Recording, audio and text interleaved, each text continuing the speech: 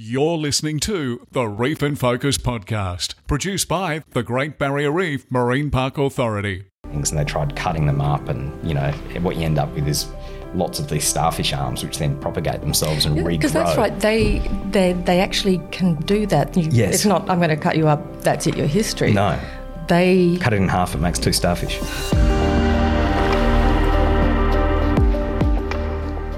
So today we have I call it the dreaded crown of thorns starfish. And the expert on that is Dr. David Williamson, who joins us here today. So Dave, welcome and thank you for joining us. It's a pleasure. Thank you, Eleanor. So crown of thorns is very much your area. You head the crown of thorns or COTS control program with the authority. Yes. And we've got a whole list of questions that people generally ask about crown of thorns. But I thought we might just start off with, here we say we want people to see the reef, we want them to love the reef and to do whatever they can in their lives to protect the reef. So to start off with, what is it that made you fall in love with the Great Barrier Reef? Well, we've got this incredible ecosystem out here. It is absolutely a world-class asset, and it's World Heritage listed, and it's universally outstanding. So I grew up in Western Australia, and over there in the Indian Ocean, it's a very different system, but we do have coral reefs on the coast, and I did get experience getting in the water and looking at things, and I was involved in free diving and scuba diving and fishing and spear fishing and everything from a very young age. And I always thought, the Barrier Reef was, at that time, pre-internet, was a sort of almost mythical place that, this incredibly see the odd photo from the reef at the time. And I just thought, I've got to get over there at some point and check that out. And lo and behold, I did well enough at school to, qualify to do a marine science degree, and moved here to do that in 1993. And, my first experience of the reef was actually jumping on the old Magnetic Island car barge and heading over to Jeffrey Bay. And it happened to be a beautiful glass out day, clear water, clear sky. And I jumped in the water and did a full length swim of the reef crest at Jeffrey Bay. And it's a green zone. It's one of the no-take protected areas. And just that, and seeing the coral that was there at Jeffrey Bay at that time, was outstanding. And that just got me hooked right from day one. Yeah, that's something that most of the people we've spoken to have said. It's that first moment of putting your head underwater on the reef and just seeing the amazing life that's there. It is. It's incredible. And the fact that that's a marine reserve, and it had been protected since the late 1980s, that particular place, and it's got the Mulkey shipwreck sitting right there at the end of the reef flat. And it's full of fish, and at the time it was just loaded with coral. And to see that on a nice clear day where it was probably 8 or 10 metres visibility in the water, and I was hooked. And so from that moment, you were hooked, you studied marine science, and you've been working around coral reefs ever since? Yeah, mostly coral reefs, and particularly my research work, sort of spun up both through private sector consulting and through academic research at the university. And so I sort of, through the early 2000s was doing a lot of that, and finished up my PhD in 2009. My main focus of my research was really on the effects of the Marine Park Zoning Plan on the ecology of the reef. So obviously that's been a huge part of what the Reef Authority has done in managing the reef. It's absolutely recognised as critical. What's it like as a student studying that and then being involved in working with the organisation that implemented it? It was pretty awesome, and I saw it as an incredible opportunity for myself, and actually quite a privilege to do what I was doing. And when I graduated from my bachelor's degree in 1996, there was 35 of us that graduated in that year, 33 or 34, somewhere in that. Nowadays at JCU, at that same bachelor degree, you've got about 130 to 150 graduates a year, and a lot of them are international students coming from all parts of the world to study what we have here. And to experience the quality of teaching that we have at JCU in Townsville. So I was part of quite a small cohort of people at the time, and so it was quite privileged that we had a few people from Papua New Guinea, a few from Fiji, a couple of people from the US, and a couple of Europeans, but it was nothing like you've got now with all the huge numbers of international students. So it was a very different sort of time. And as I said, we didn't have the internet, we didn't have YouTube, we weren't seeing videos all the time of all these incredible places around the world. You really had to get out there and see it for yourself, or what you saw in coffee table books or our textbooks. So to get out there and do it, And then to do all of that years of work that I did out there was an absolute privilege and an honour. And so in my way to both appreciate and enjoy the ecosystem that we've got here, but also to make a contribution towards understanding it and understanding how we can manage it more effectively, that was a huge honour and privilege. Yeah, no, you just introduced that concept of management. If we go a few decades into the future, you now head the Crown of Thorns Starfish Control Program with the Reef Authority. What is the number one question that people seem to ask when we talk about COTS is, what are Crown of Thorns starfish and do we hate them? Well, we definitely don't hate them. They are a native part of this ecosystem. They're here. They've evolved here with the coral and with the fish and with everything else. So they're a natural part of the ecosystem, but they do become a problem, kind of a pest species, when they reach what we refer to as outbreak numbers. So when they outbreak, there can be thousands of them on an individual reef, and we've got over 3,000 reefs out there. So we're talking about millions of crown of thorns starfish in the system when they're at outbreak densities. When they're at low numbers, they feed on coral. They're voracious coral predators, but they eat about half to their entire body size per day at peak times of year. At some times of the year where it's cooler and they're not getting ready to spawn, they don't need to eat as much.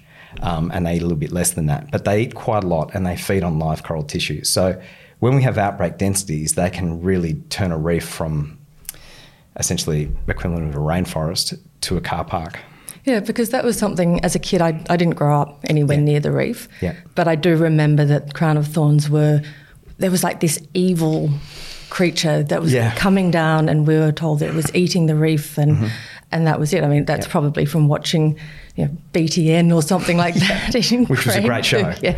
BTN. And so that was the sort of idea that we had around crown of thorns, that they were this ultimate killing machine. Is that what they are to the reef? Well, they're amazing predators, on coral. And they grow very, very quickly, and they're the world's fastest starfish. So they can eat a coral, go and hide for a bit, and when they're hungry again, quickly move to another coral, eat that one, hide for a bit, move to another coral. So they can cause a lot of damage. And certainly in parts of the world where they are not managed, they are a huge problem. And they compound upon the impacts that we see from coral bleaching events, from cyclone events, from overfishing, from destructive fishing practices. So luckily in the Great Barrier Reef, we've got this incredibly well-managed marine park. And to some degree, the park is the actual zoning plan is doing good things for COTS outbreak dynamics, right? So we see fewer outbreaks in places that are closed to fishing, the green zones. And we also see overall lower numbers of crown of thorns starfish in green zones relative to their sort of neighbouring reefs where we fish. And we think the main mechanism there is that we've depleted predatory fish stocks and other things like triton snails, things that will feed on crown of thorns starfish, particularly when they're juveniles and subadults. And by knocking those fish stocks down, we've reduced the predation pressure on the starfish themselves. So that may be one of the mechanisms that are contributing towards them reaching outbreak densities. There's also input from the land and nutrient enrichment of our Great Barrier Reef lagoon, which may impact the survivorship of the crown of thorns starfish larvae when the plankton drifting around. So there's a few theories and some pretty strong linkages, but the evidence at this point suggests that the Marine Park Zoning Plan is doing a great thing for COTS control on its own, and then what we're doing with the COTS control program is actually amplifying the benefits of the COTS control program, of the zoning plan, by actually strategically targeting and culling those starfish. So, David, you head up the COTS control program at the Reef Authority. Just if you could give us an idea, what actually is the program? So the Crown of Thorns Starfish program has been running since 2012, and it's been a general sort of ramp up since then. So we've got more vessels on the water now than we've had. We have more capacity on the water in terms of dive teams. And essentially what we do is we have teams of contracted vessels and teams of divers deployed to reefs that we assign, high-value reefs throughout the marine park, when they arrive at a reef, they actually do the initial surveillance of a reef using a mandatory methodology, survey method. They then direct the cull effort and put their dive teams in and move through those sites. So essentially that's the operational part of the COTS control program. At a higher level, we're working closely with our industry and research partners to deliver broad reef protection outcomes for the park. So the main objective of the COTS control program is actually to protect coral. It's not to eradicate crown of thorns starfish from the park or to reduce their numbers to zero. We're essentially reducing them only far enough to the point where coral growth can outpace the rate at which it's being eaten by the starfish. And we're doing that across hundreds of reefs. And by protecting those important reefs, we're able to secure important sources of coral larvae, which then are dispersed from those reefs and replenish the surrounding reefs. So that's the idea in the long term, is that the COTS control program is specifically deploying control program effort, diver effort, to suppress starfish and protect coral. And the program itself has just had its funding renewed, so you can continue into the future there? Yeah, that's right.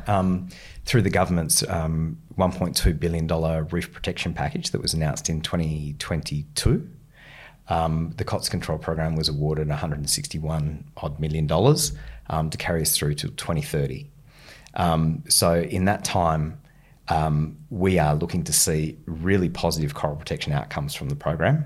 We're doing a great job of monitoring it, and we're working closely with our partners at the Institute of Marine Science and the Reef Joint Field Management Program to demonstrate the outcomes of the program in terms of the coral protection. So what will that funding actually enable the program to do going forwards? Well, it enables us to deploy enough effort to actually get on top of COTS outbreaks on hundreds of reefs. And to do that, we need to have extremely good quality assurance, training, all of the stuff that we have to do to ensure that the operators are out there doing the best job that they possibly can. We also need to have the data systems in place. We need to have the management systems in place at our end to do that. And we need to have the reporting systems in place. So all of those components of the program have to come together for successful delivery. But ultimately what we're trying to do is end up with more coral on the reef than we would have had we not suppressed these starfish outbreaks. So that's really, I guess, the question being, what does success of the program look like for the reef? Yeah. The success of the program is that we get through what's predicted to be a pretty tough rest of this decade and beyond, and still have viable populations of coral on a lot of the reefs that we're actioning with the COTS control program.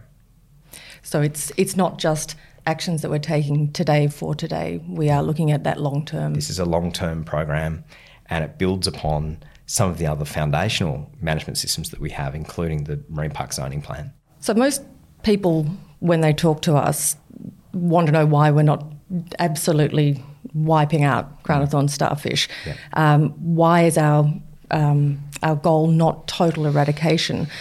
Is there a role for the crown of thorns starfish within the reef ecosystem? Do they actually play a part? Absolutely, they do.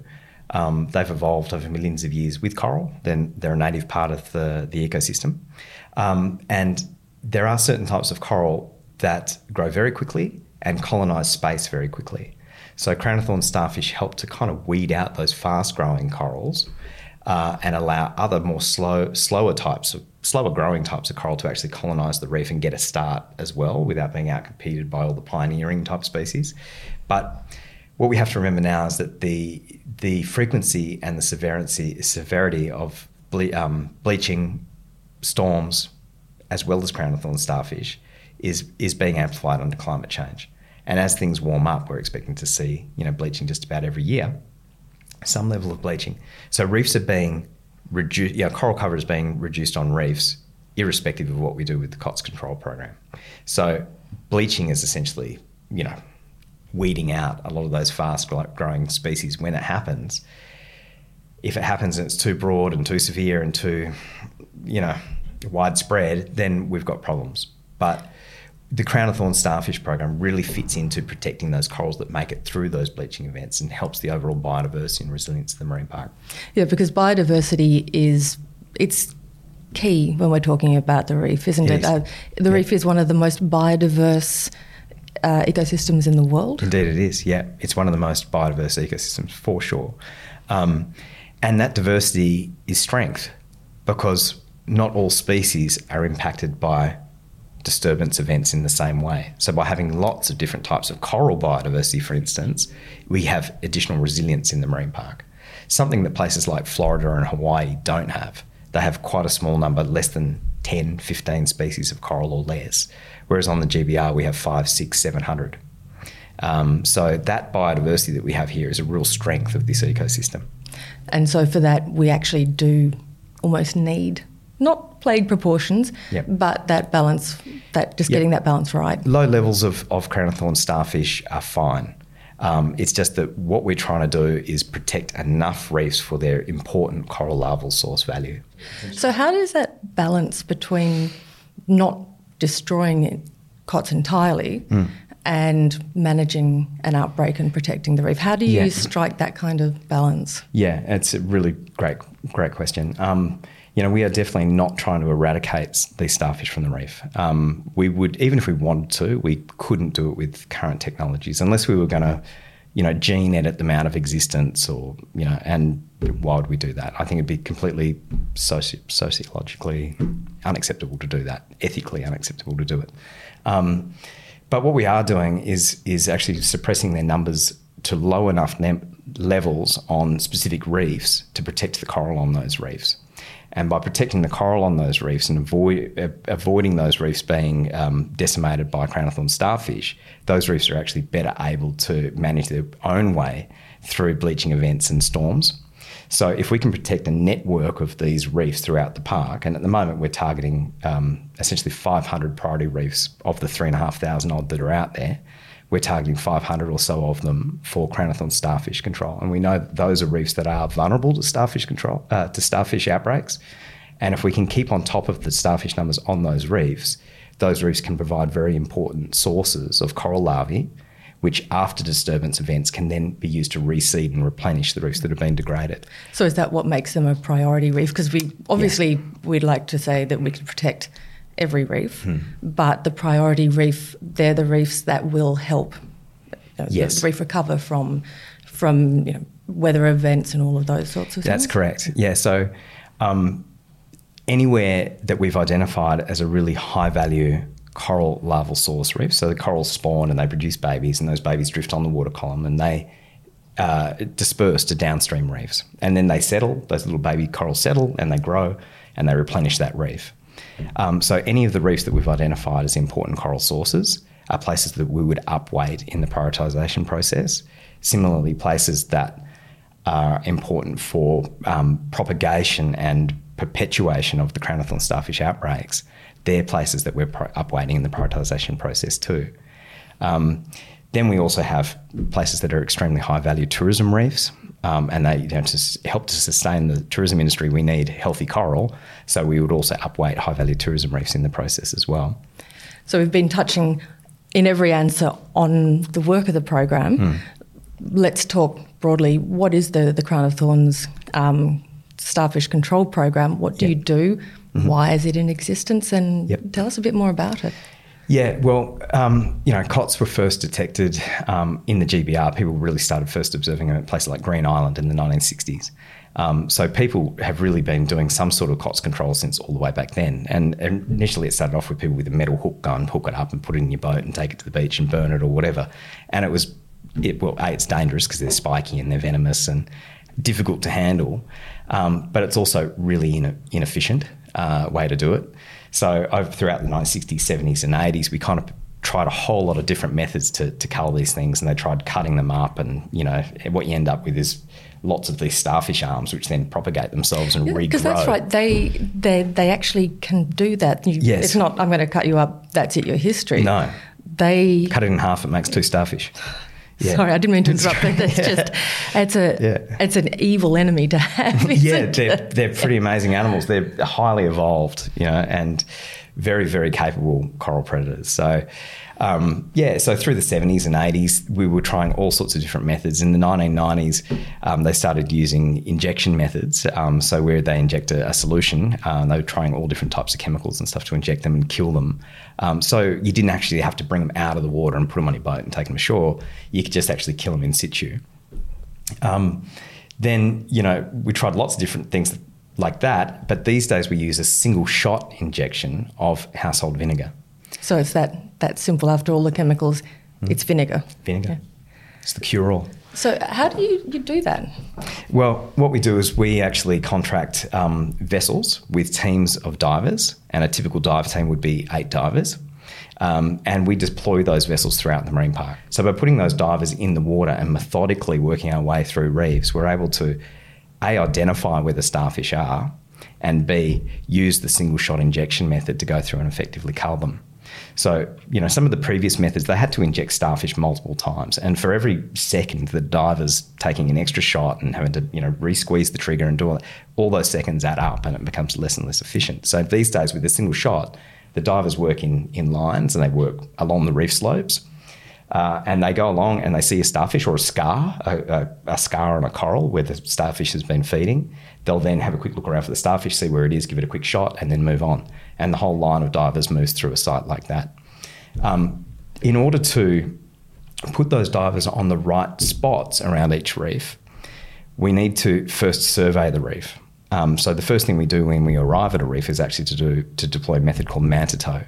And that's a method that's been in use for decades. But essentially you have a small boat, a tender from your main vessel, and you have a 20-metre rope with a manta board on the end of it, which is essentially a board about that big with your data sheet and stuff. And an observer will hang onto that board and be towed around the reef. And we do that in 2-minute blocks all the way around the reef.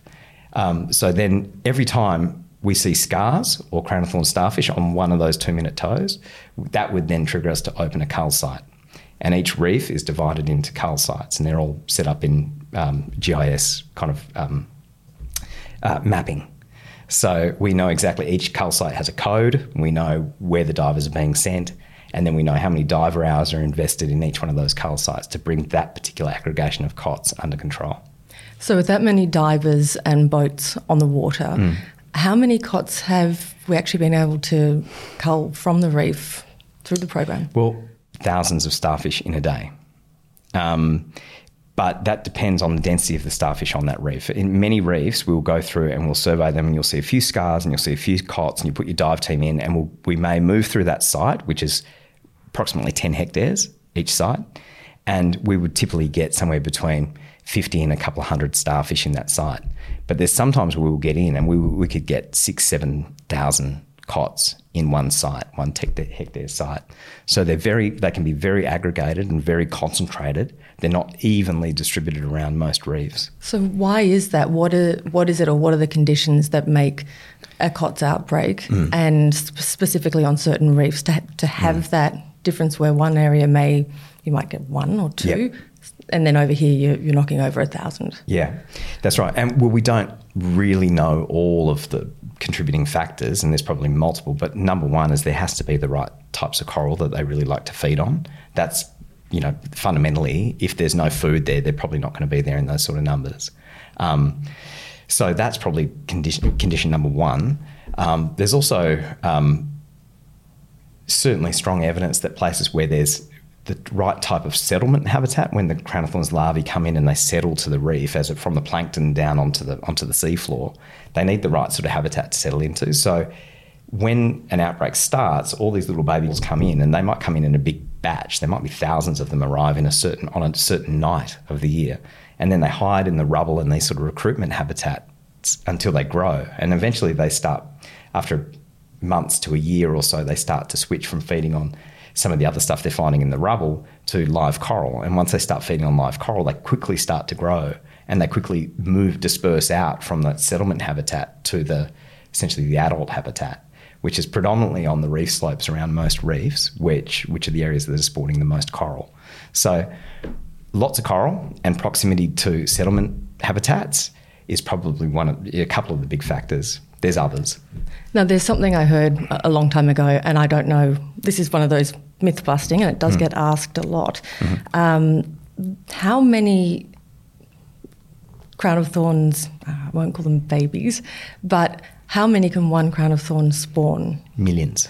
That was what I had heard, and I just thought, Millions. that's not possible. So every crown of thorn that we are removing is taking away the potential for millions more. Yeah, that's right.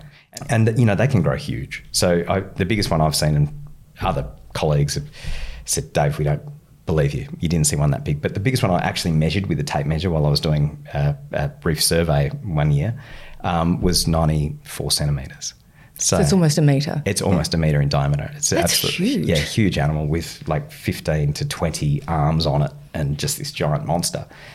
So you can imagine a starfish like that eating that much coral. And if that happened to be a female, the amount of eggs a giant crown of thorn starfish like that would produce would be tens of millions, possibly even more than 100 million eggs. So how long could that crown of thorn starfish actually live for? They can certainly live for at least 10 years. Some may live for, something like that may have been around for 20. So it's not just, they don't just sort of pop up and then die within a year or two. They're big, they get bigger. They grow pretty big. Yeah. They grow, early on they're growing pretty fast, and then their growth starts to slow down as they get big. Most of the ones we're dealing with on the reef are around about dinner plate size. When they're sort of smaller than 15 centimetres in diameter, they're actually not very efficient to cull.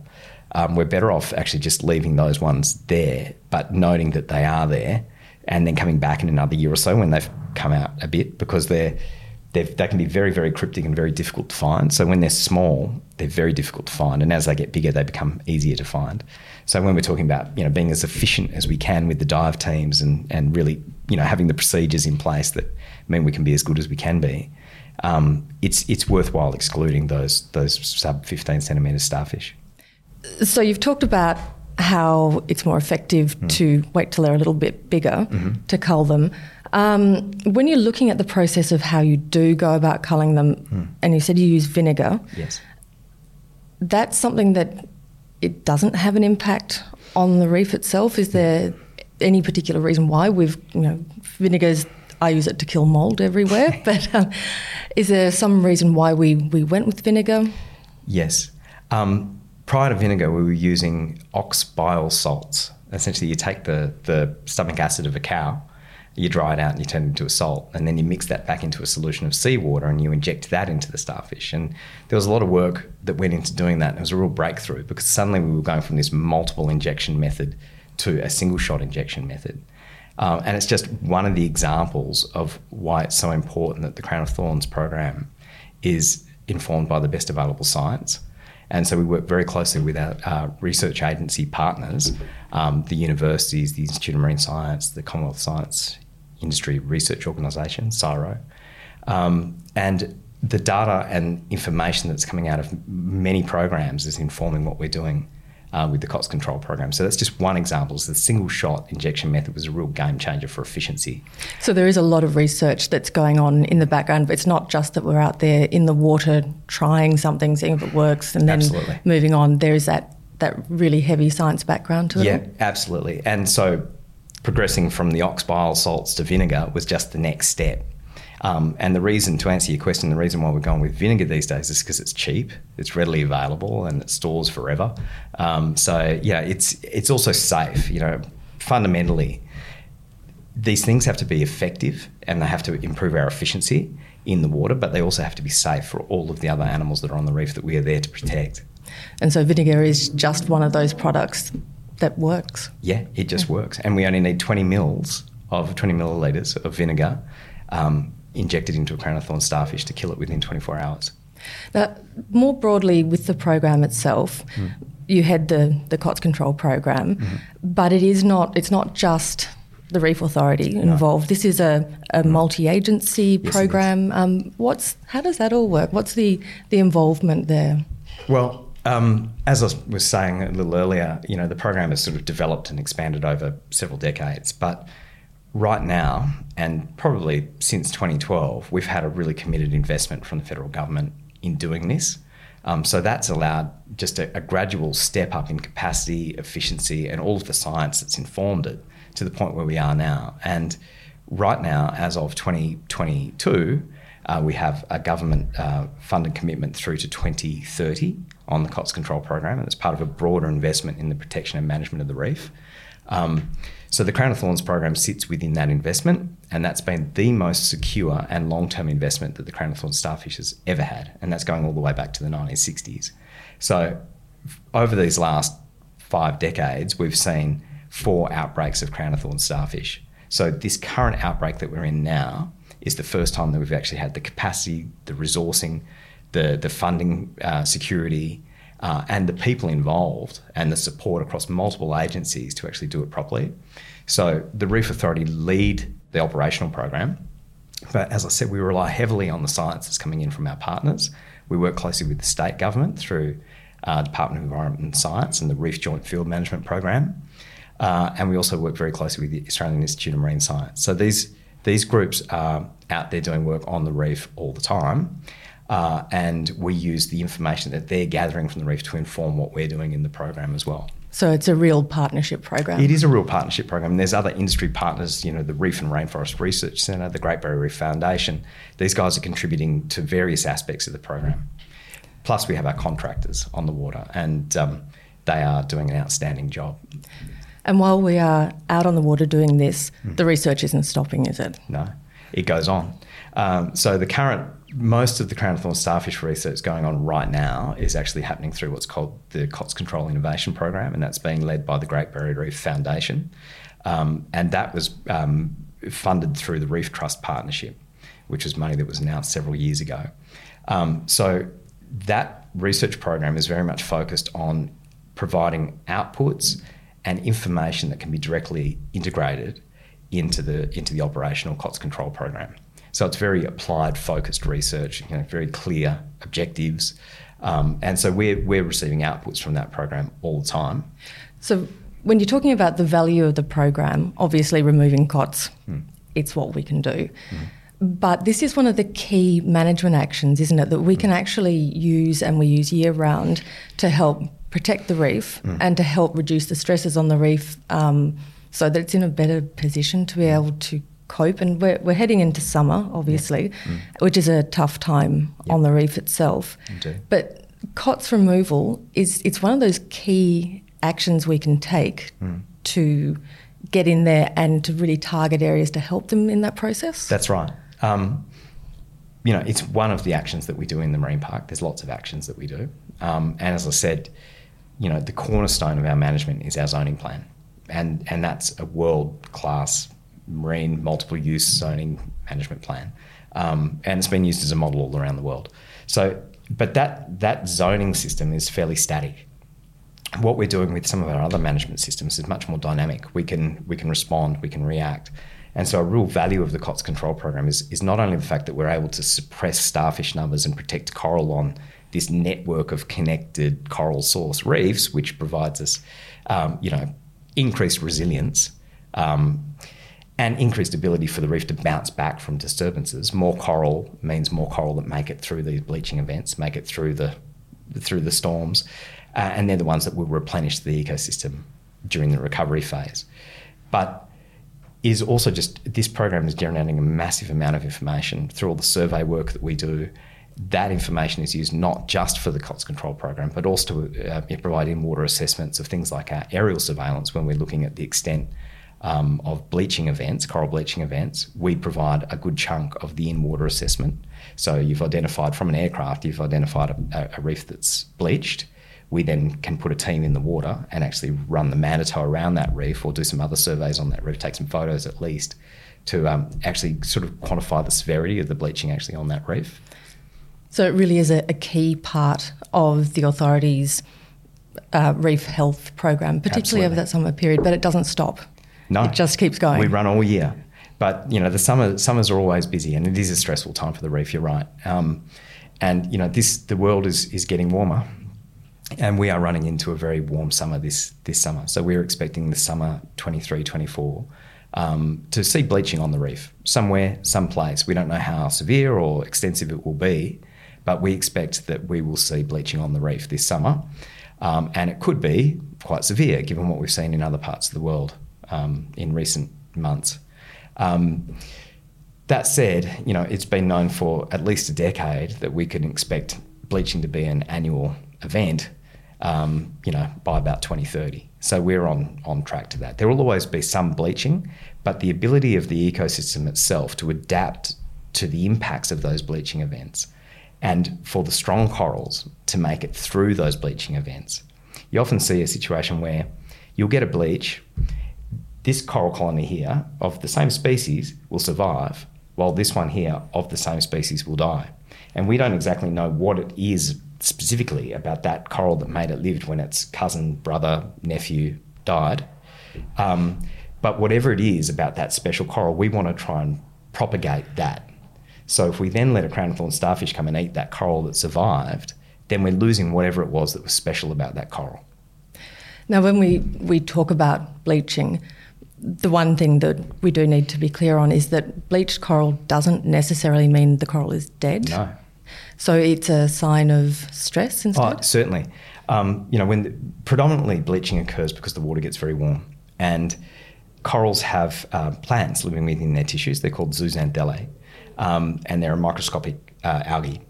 So when the coral gets very warm and the water gets very warm, that algae starts to die. And rather than letting that algae die within its tissues, the coral will package it up within each little polyp that makes up that colonial organism, which is a coral colony, and it ejects those zooxanthellae out, gets rid of them. So when it loses the algae from its tissues, the tissue becomes transparent. So what you're seeing there is that a transparent layer of live coral tissue, still alive, but sitting on top of a white skeleton underneath. Now, if that coral dies, the tissue will slough off. And then quickly there'll be turf algae and other things start to grow on the dead coral skeleton. But while the coral is bleached, it is still alive in the early stages. And if it doesn't die immediately, it can regain those zooxanthellae algae and go about growing again. It often sets them back in terms of growth or reproduction, but they can certainly survive. So that's part of that critical time then to ensure that you don't have a whopping great big crown of thorns starfish wander over and just devour that. That coral has something that makes it stronger or more capable. That's right. So the ones that make it through, we want to protect those ones that make it through. And then over time, over multiple years, multiple generations, across a whole network of reefs connected by larval connectivity across the entire marine park, we can help the strong ones, essentially keep them from being eaten by crown of thorns starfish, and help those strong ones be the ones that then propagate their own offspring and the ones that supply larvae to other reefs in the park. And we can do that. That's one thing we can do at scale. And we've not demonstrated that we can actually achieve that yet. But in theory, that's possible. And if we can control starfish on enough interconnected reefs and actually have this really effective network of coral larval connections across the park, we can potentially have quite a big impact at the scale of the entire ecosystem. So when we're talking about coral cover, a lot of people sort of expect that, coral cover should be 100%, but 30% is actually really good. And it's that bit of confusion around what constitutes the right amount of coral. So 30% is a good... It's on par with average that we've seen across the park since the 1980s. When we survey a reef, we go all the way around a reef, and some parts on that reef will have potentially 100% coral cover, but parts of that reef will have much lower coral cover. It's like if you're in a forest and the whole thing is not trees. There's also shrubs and grasses and other things that are growing between the trees. It's a bit the same on a reef. And reefs can be very, very patchy, depending on if they're orientated towards the direction that the wind is coming from, or if they're on the sheltered side of the reef.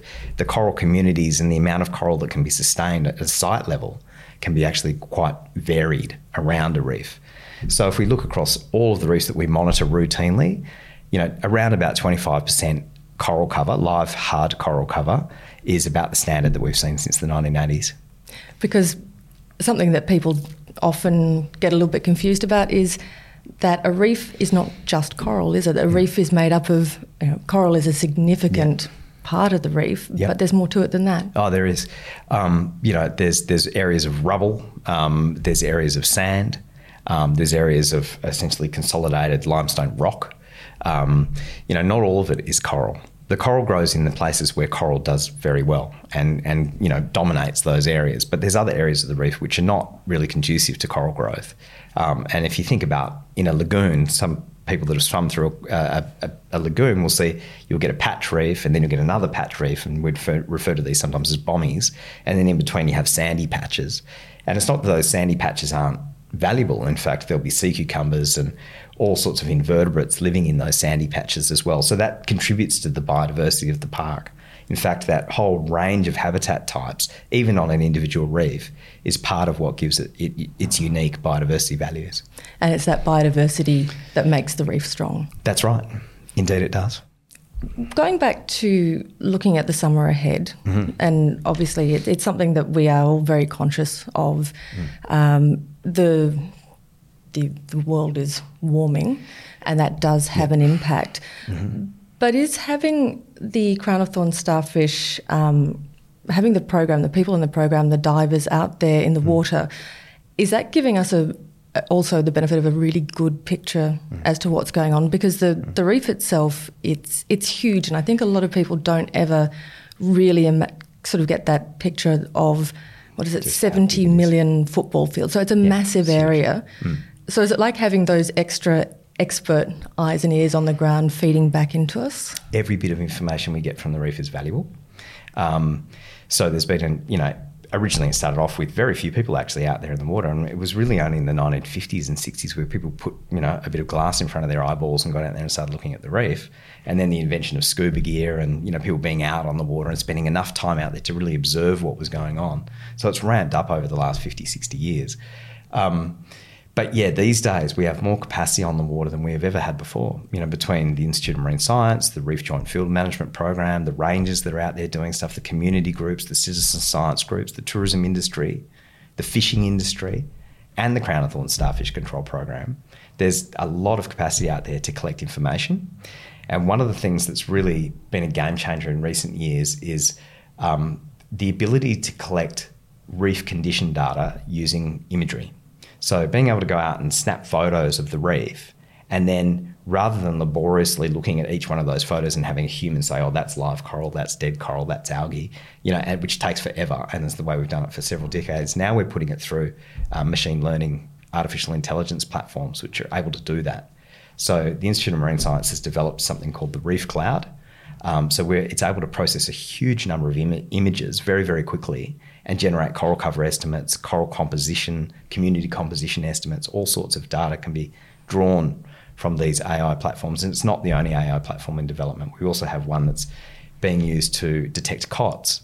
So that at the moment we're using the Manito method and human eyes to actually see the scars and see the animals so that we can, again, steer the cull effort to the right places at the right times.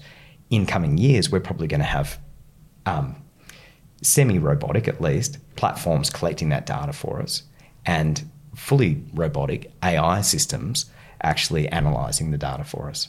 So that's going to give us more and more capacity, but we still need the people on the water to drive those machines. And we're not going to have robots in the water going and doing starfish injection because it's just not efficient. Where humans are very, very good at seeing the starfish when we're moving slowly on scuba gear and able to do the single shot injection. It's actually a very efficient method. So we're probably not going to be getting rid of the actual manual control, but the detection and data collection stuff of reef condition will probably increasingly transition to image-based and AI analysis over the next years. But we certainly have more capacity out there on the water now than we've ever had in the past. So for the people who live around the Reef Coast, and specifically around Townsville, there's been a huge success story on one of the reefs not far from here, John Brewer. John Brewer Reef, yeah. So can you just to sort of give us an idea of what you started with there and where to now? Because I think that's a really lovely sort of case study as to the success of the program. Yeah, well, we've actioned hundreds of reefs over the last decade. And we've protected, over 700,000 hectares of reef habitat from COTS predation. So it's a big area we've managed. We're generally getting to about somewhere in the order of 200 to 250 reefs per year. But John Brewer is an important tourism reef, and it sits pretty close to Townsville, just out to the east here. And when we looked at the long-term data set for John Brewer Reef, which was collected by the Institute of Marine Science long-term monitoring program, we can see that John Brewer has been hit by crown of thorns starfish in all the previous outbreaks that we've observed. And in those times, the coral cover on the reef has been actually dropped right down to about 3 or 4%. So only 3 or 4% of the entire reef surface is covered with live coral. The rest of it's pavement and covered in turf algae and other things, but not live coral. So in the current outbreak, that's the first time we've been able to deal with John Brew, and we know it's been one of those reefs that's difficult to control. It takes a lot of effort to bring it under control, and it took us the best part of 3 years of repeat visits. Not the only reef we're working in that 3 years, but we had to stop in at that reef over 3 years and revisit it about 60 times. But we culled upwards of 65,000 starfish just off John Brewer Reef. But instead of the coral bottoming out down at 3 or 4% cover, it's actually bottomed out at about 15 or 16%. And so when you look at that and you think, okay, over time, we haven't stopped all the coral cover because it was such an intense outbreak, but we've stopped a lot of it, and we've stopped it from bottoming right out at close to zero. So from 15 or 16%, it can quickly bounce back up and get back up to where it was before the outbreak at 30 to 40%. And it can do that in about 4 to 5 years rather than taking 10 to 12 years, going from 3% back to 30, 40%. So we're influencing the recovery trajectory of coral on these reefs by suppressing the outbreak, reducing the numbers to sustainable levels, and then allowing coral to regenerate and recover. And just a bit of a clarification there, most people sort of think a reef would be 100% coral. Yeah. But it's not. No. So 30% is actually a really good coral cover on a reef. It's about standard. Yeah. It's about average. Actually, the average across the entire marine park is in the 20s, often around about 25, for all the reefs that we look at, which is not all the reefs, but it's a good proportion of them. But, what you usually find, like crown of thorn starfish, coral is also very patchy around individual reefs. So an individual reef could be 10 kilometres long, could have a circumference of 20 kilometres or more. They're huge. And so there'll be areas of those reefs where you may well have 100% coral cover, and you can have 100% coral cover that extends over hectares. But then you can have other areas of the reef which is 80%, 70%, 10%, 0%. And then so when you look at it over an entire reef and you do mantoes, these little 2-minute toes all the way around the reef to give you an estimate, you're getting a full range of values all the way around that reef. So yeah, there are a few very small sort of pinnacle reefs which would be truly 100% coral cover. And in fact, some of the reefs even fairly close to the coast, like Middle Reef just between Townsville and Magnetic Island. There's been times where sections of that are definitely 100% coral cover. And you wouldn't think so because it's in this grubby Cleveland Bay right here, yet there's plenty of coral there. But yeah, the standard, if you look at individual reefs and by region and by the whole marine park, it's usually sitting around about 25% coral cover, live cover. And so to have got John Brewer up to that 30%, that's been a huge success It's story. a huge win, and it was, for us, it was a real test case. How much control, effort, diver hours is it going to take us to bring this reef under control? If we don't give it a go, we don't know. Because, we could have just said, this reef's looking to be a real recalcitrant reef. It's going to take us years to bring it under control. We're better off spreading our effort to some other reefs here. But we made a decision to stay and double down on it. And now we know we can do it. And, it's not easy to do it. Some reefs are very difficult to control. Others are much easier to control. But by doing it there and securing a really important tourism value reef offshore Townsville, we've demonstrated that we can actually achieve a lot. And so I guess it's one of those jobs that's just ultimately satisfying at the end of the day. For me personally, after all my now decades, I'm sounding old, but it's true, it is satisfying, and I've been in research and consultancy. I've done big jobs for oil and gas industry, and I've done lots of other stuff, all around the world. But working for the Marine Park Authority and actually doing something every day that feeds into improved management of the marine park is hugely satisfying for me personally. I'm again humbled by the opportunities I've had in life and really thankful. Oh, well, thank you so much for answering the questions we have about COTS. And I'm sure, I was just thinking how good it must feel to get in the water with that shot of vinegar and just take those guys out. Elle, you're welcome to come out and inject a starfish anytime you like. I will certainly take you up on that offer. Please do. Thanks so much, David. Thank you. Cheers. Thank you for listening to the Reef and Focus podcast. If you'd like to hear more, please subscribe on your preferred podcast platform, leave us a rating or review, and visit our website, reefauthority.gov.au, for more Great Barrier Reef content.